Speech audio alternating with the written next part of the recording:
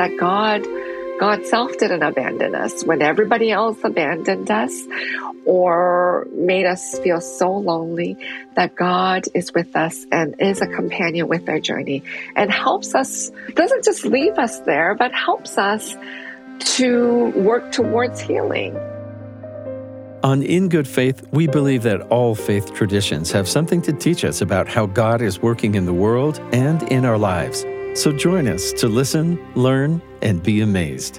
Today on In Good Faith, we're talking with the authors of a book with a most intriguing title. Hi, I'm Stephen Cap Perry, host of In Good Faith, in studio with senior producer Heather Bigley. Hello. Heather, this title of the book, Surviving God, it almost at first sounds like, wow, I'm blaming God for this thing that happened, but somehow I made it through. Yeah, the book title actually has two meanings, and the authors told me about how one is, can you survive God in the way that you've been told he is represented to you? And the other is, God survives with you. So, yeah, it has multiple meanings. So Surviving God, subtitled, this provides some light, a new vision of God through the eyes of sexual abuse survivors. And while we will not be graphic in any way, we want you to know that's the content we're dealing with today. This is written by Reverend Dr. Grace G. Sun Kim, who's a professor of theology at Earlham School of Religion and is an ordained minister in the Presbyterian Church. And also her co-author is Dr. Susan M. Shaw, who is a professor of women, gender, and sexuality studies at Oregon State University. And I felt like this is such an important work. How do people who've been harmed in this way maintain a relationship with God, especially, and their book is much focused on, especially victims who've been hurt by church leaders. If the people who are teaching you about God are the people who are also traumatizing you, how do you find God, really? And so for me, I thought, we've got to talk about this, because here are earnest people. They don't want to turn away from God. They don't want to walk away from their faith. They want to find a way to heal and become stronger and come closer to God. And there are people who may be telling them, well, everything's God's will. And so it seems like to preserve their faith and their hope in God, they have to find a different way of approaching or seeing God. So how did you start with them to get into this? Well, I actually started thanking them. I am myself a sexual abuse survivor, and the book was really, really difficult for me. And I wanted to know, how could you write about these things? It seems so painful. And so we talked about that. You have to situate yourself in what you're writing.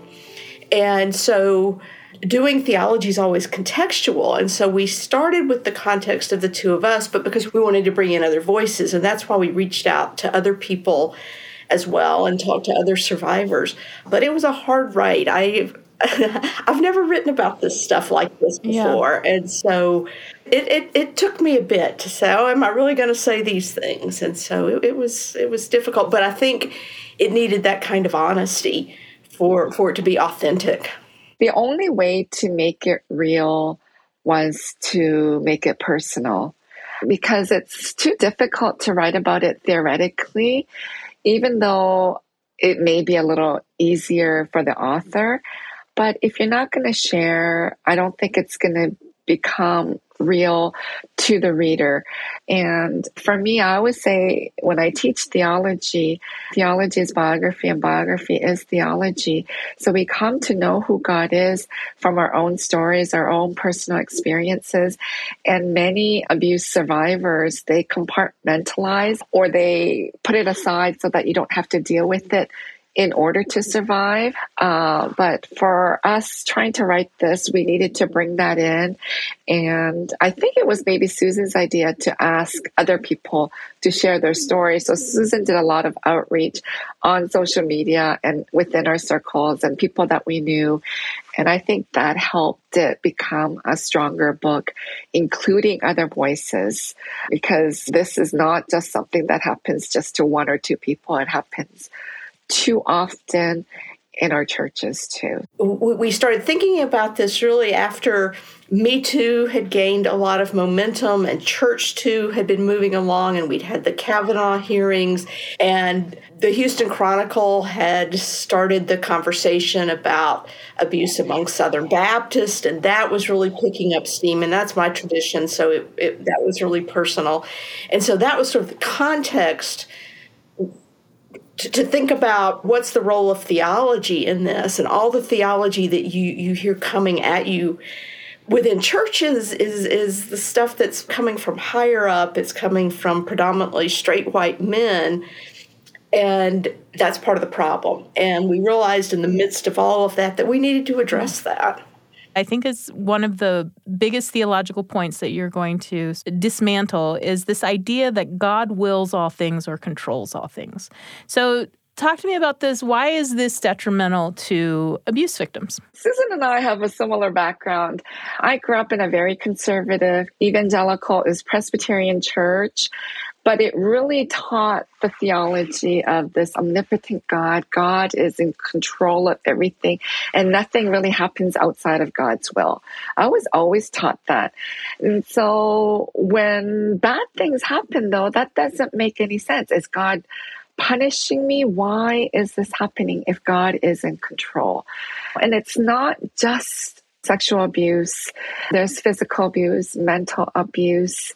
Maybe someone was murdered, a friend, or your mother has cancer. There are bad things that happen. And to worship or believe or teach or preach about a God that is in control and is in control that your father will die of diabetes or something, it doesn't make sense, because we have also experienced this God who is loving, gracious, merciful, forgiving, is with us in our suffering. So we really needed to tackle this theology of a God who wills this, because as a Christian, I cannot accept that any longer. And, how can we continue to be a Christian if God had willed this abuse upon us and so many people around us and so many silent people who will never share, who are unable to share or don't have a platform to share? And to my surprise, we did a lot of who God is in the book. How we view God really determines how we kind of understand church, understand the world too. I remember so clearly the day that it just dawned on me that if God caused it or willed it or even allowed it, that was not a God I could love. There was no lesson so important that was the only way I could learn it. And so I could not make sense of it. I couldn't resolve it. And so I knew I had to find some other way. And it's interesting because Grace and I both ended up at process theology for a lot of this. And that was the thing that allowed me to stay Christian, because it was a way of answering that question. Because in process theology, God is not in control, God is not coercive power, but God is persuasive love, who's at work in every particle of the universe. And that gave me that way to answer that question of, no, God certainly didn't cause it, and God couldn't have stopped it. Because if God could have stopped it, I don't love that God. But the God who suffered with me and the God who helped me survive it and was with me in surviving, that God I can love. I think for me that sort of tenet that comes out of this idea of God wills it all is there's something you were supposed to learn. Like you were being taught something that could only be taught in this way as a sub-corollary of that. And that for me is so painful. And the idea that people are carrying that around. And I really appreciated that you gave voice to that and are taking that apart. I just love this idea of the kaleidoscope image of God. That had never occurred to me, and I found it incredibly helpful. So, Susan, why don't you start us off, explain what that means, and then let's move into how that might help survivors. So one of the things important in intersectional theology is not to create images of God that are concrete. It's this idea that we take a perfectly good and helpful image, but then we turn it into a concrete reality, which of course then no longer reflects what it was trying to teach us. And we've done that with metaphors like Father, and Lord and Master. And so these images have to keep shifting because no one image captures who God is. And the images are really different depending on where you are. And that's one of the things I love about doing intersectional theology is I hear the voices of Korean American women like Grace. And, I listen to Black women, to Indigenous women, and I learn so much from that. And their images of God come from experiences I could never have. And so the only way for me to access those images is by listening to them.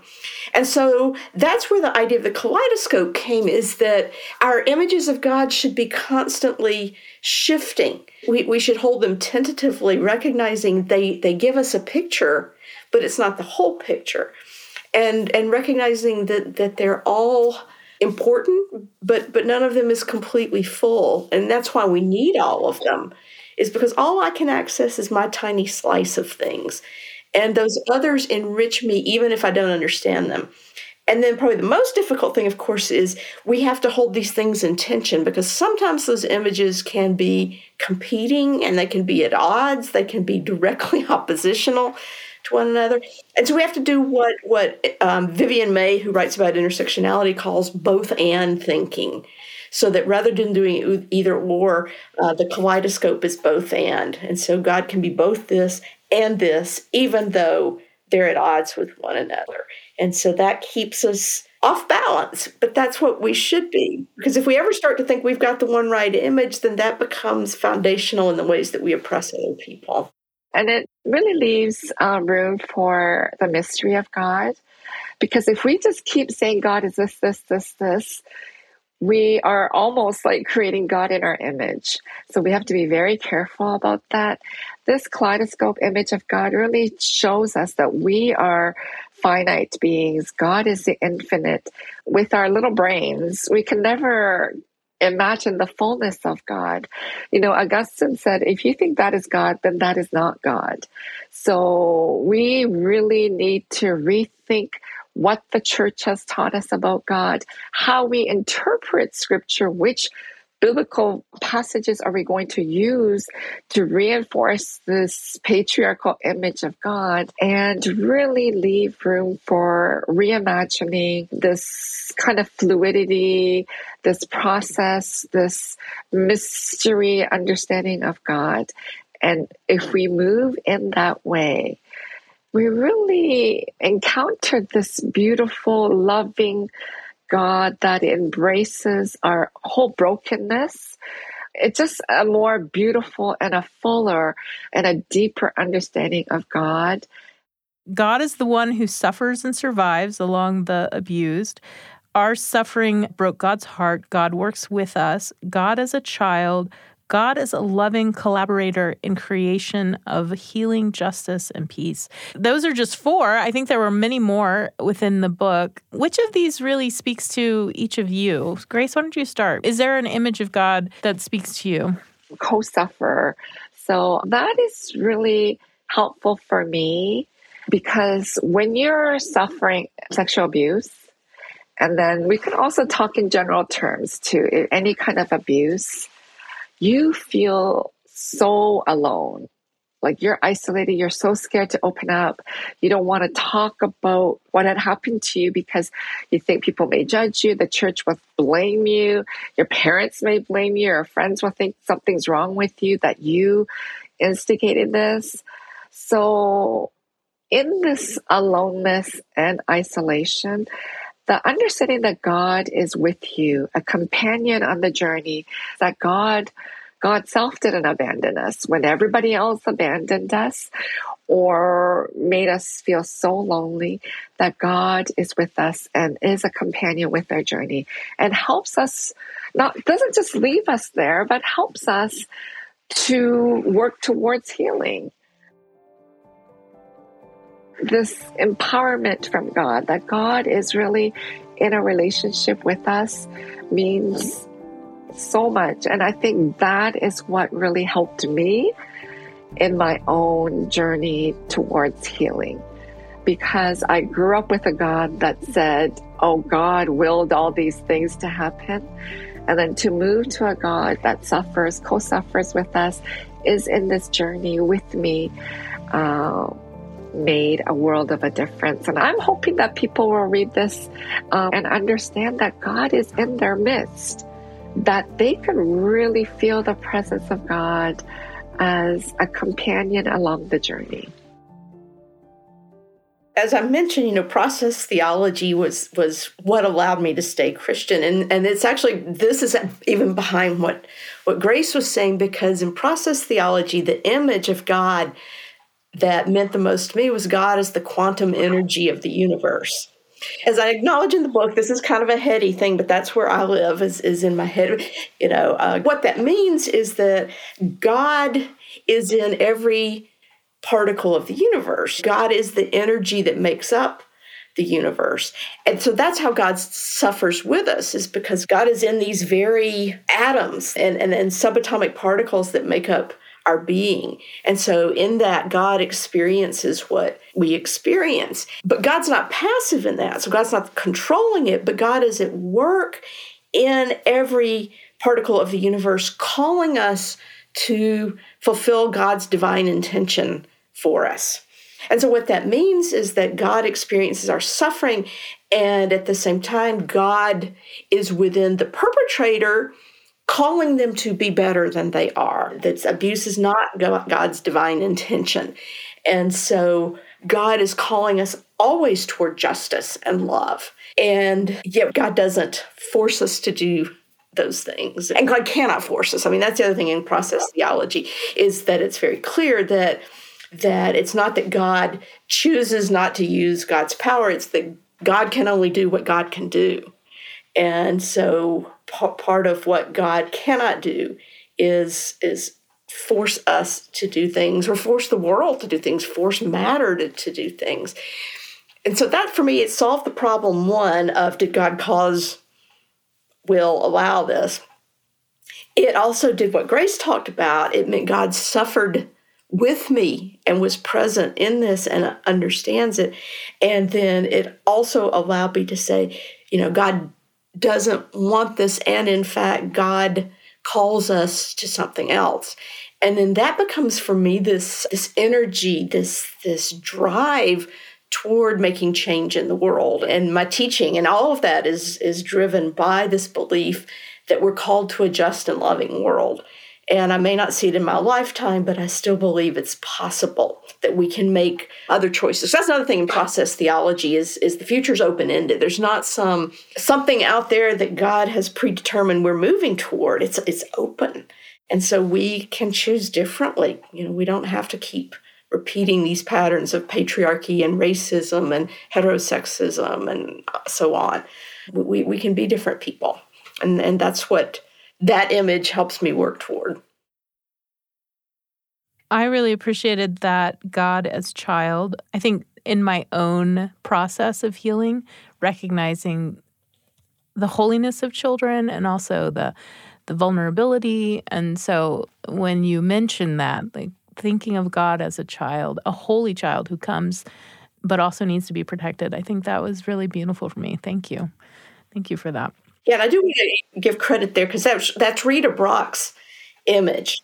And it just, same thing, it struck me. I thought it was such an apt image of vulnerability and, goodness gracious, as a people who claim incarnation. So the vulnerability was real, because eventually it led Jesus to the cross. It was real. It killed him. And so I think that image is really important, and I appreciated finding that and being able to expand on it a little bit in the book. This is In Good Faith. We'll be back with more in just a moment.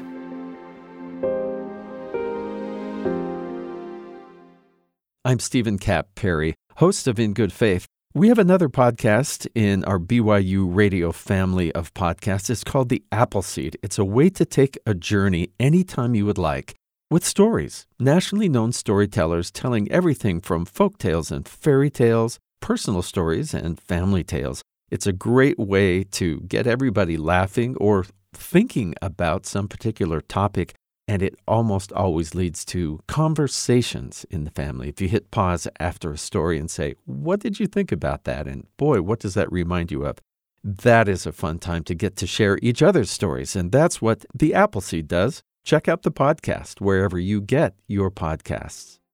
Welcome back to In Good Faith, where we're speaking with Reverend Dr. Grace G. Sun Kim and Dr. Susan M. Shaw about their new book, Surviving God.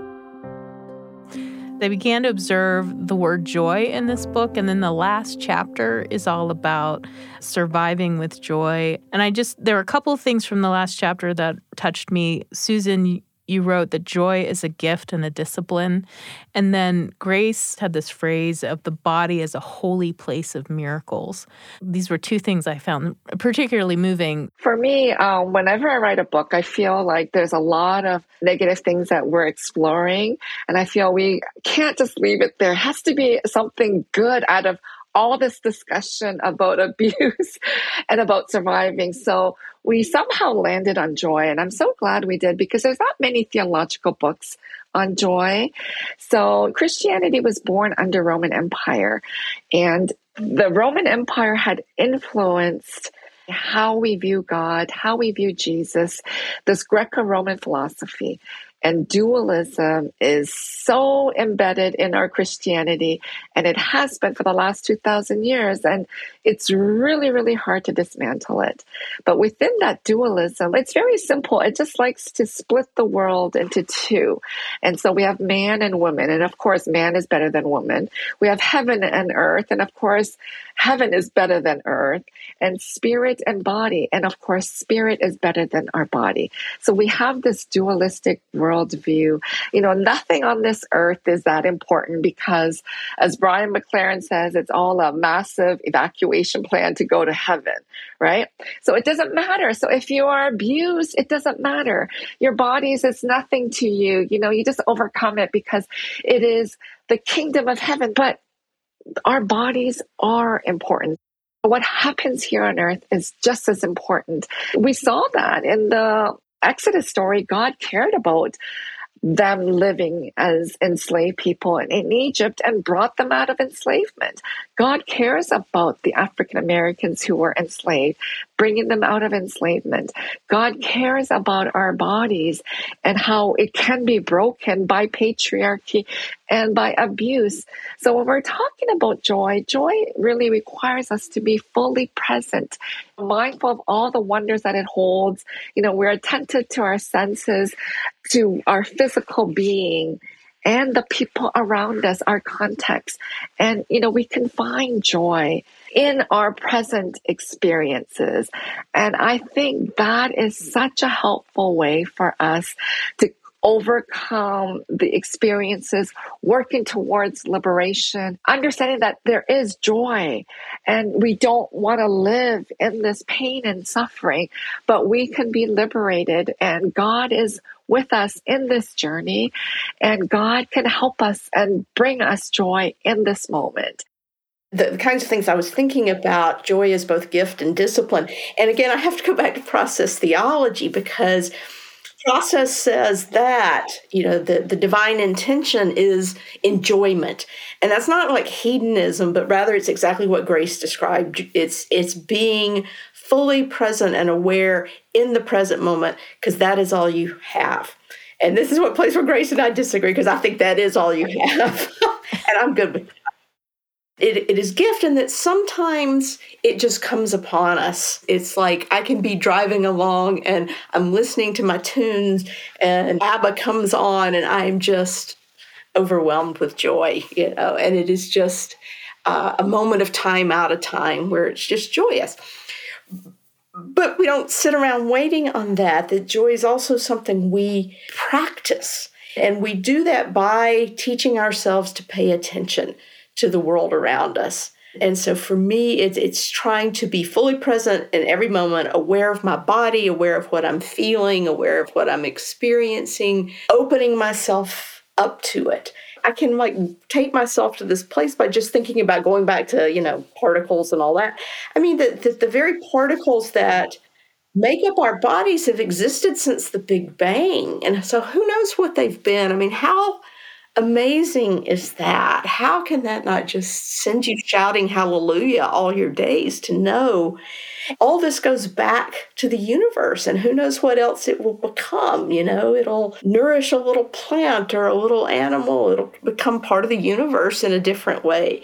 And for me, that's a kind of immortality, and I can live with that. I can have my particles become another star or something like that.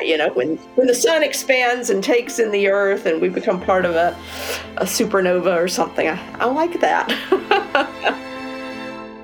That was Heather Bigley speaking with Reverend Dr. Grace Ji-Sun Kim and Dr. Susan M. Shaw, the authors together of Surviving God, a new vision of God through the eyes of sexual abuse survivors.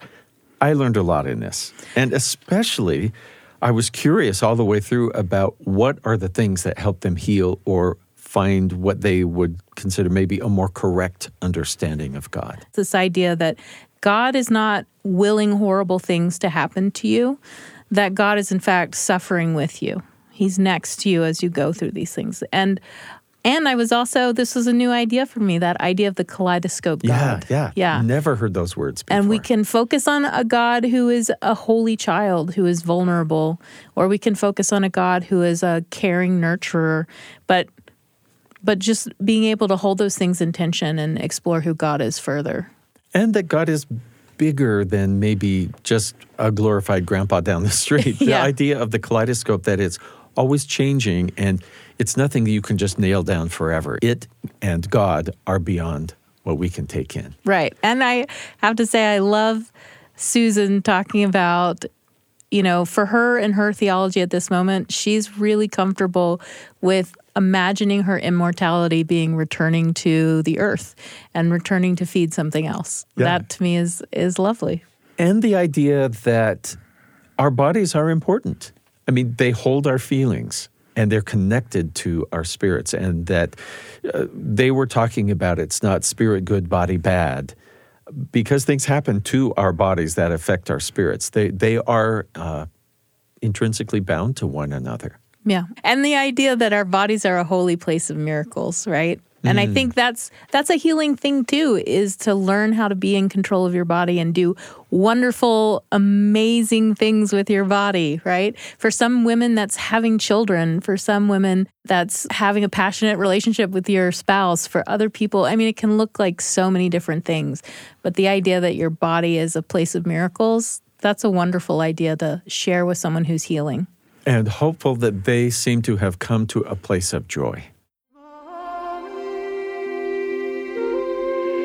Many thanks to Grace Kim and Susan Shaw for speaking with Heather. This episode was produced by Heather Bigley. Our production team includes Leah King, Katarina Martinich, and Josh Orton. Our post-production sound designers are Mark Hansen, Daniel Phillips, and Carly Wilson. In Good Faith is committed to the idea that we all benefit from hearing people of widely varying backgrounds share their personal experience with faith and belief. In fact, we think people with such experience deserve some of our best listening. We'd love you to spread the word about In Good Faith. Any episode you listen to, you can easily share with a friend, and be sure and leave a comment or review at YouTube, Spotify, Apple, wherever you get your podcasts. Find us on Twitter at In Good Faith Pod, on Instagram and Facebook, In Good Faith Podcast. On YouTube, youtube.com/@in-good-faith. In Good Faith is a production of BYU Radio. I'm Stephen Cap Perry. I hope you'll join me again soon, right here in Good Faith.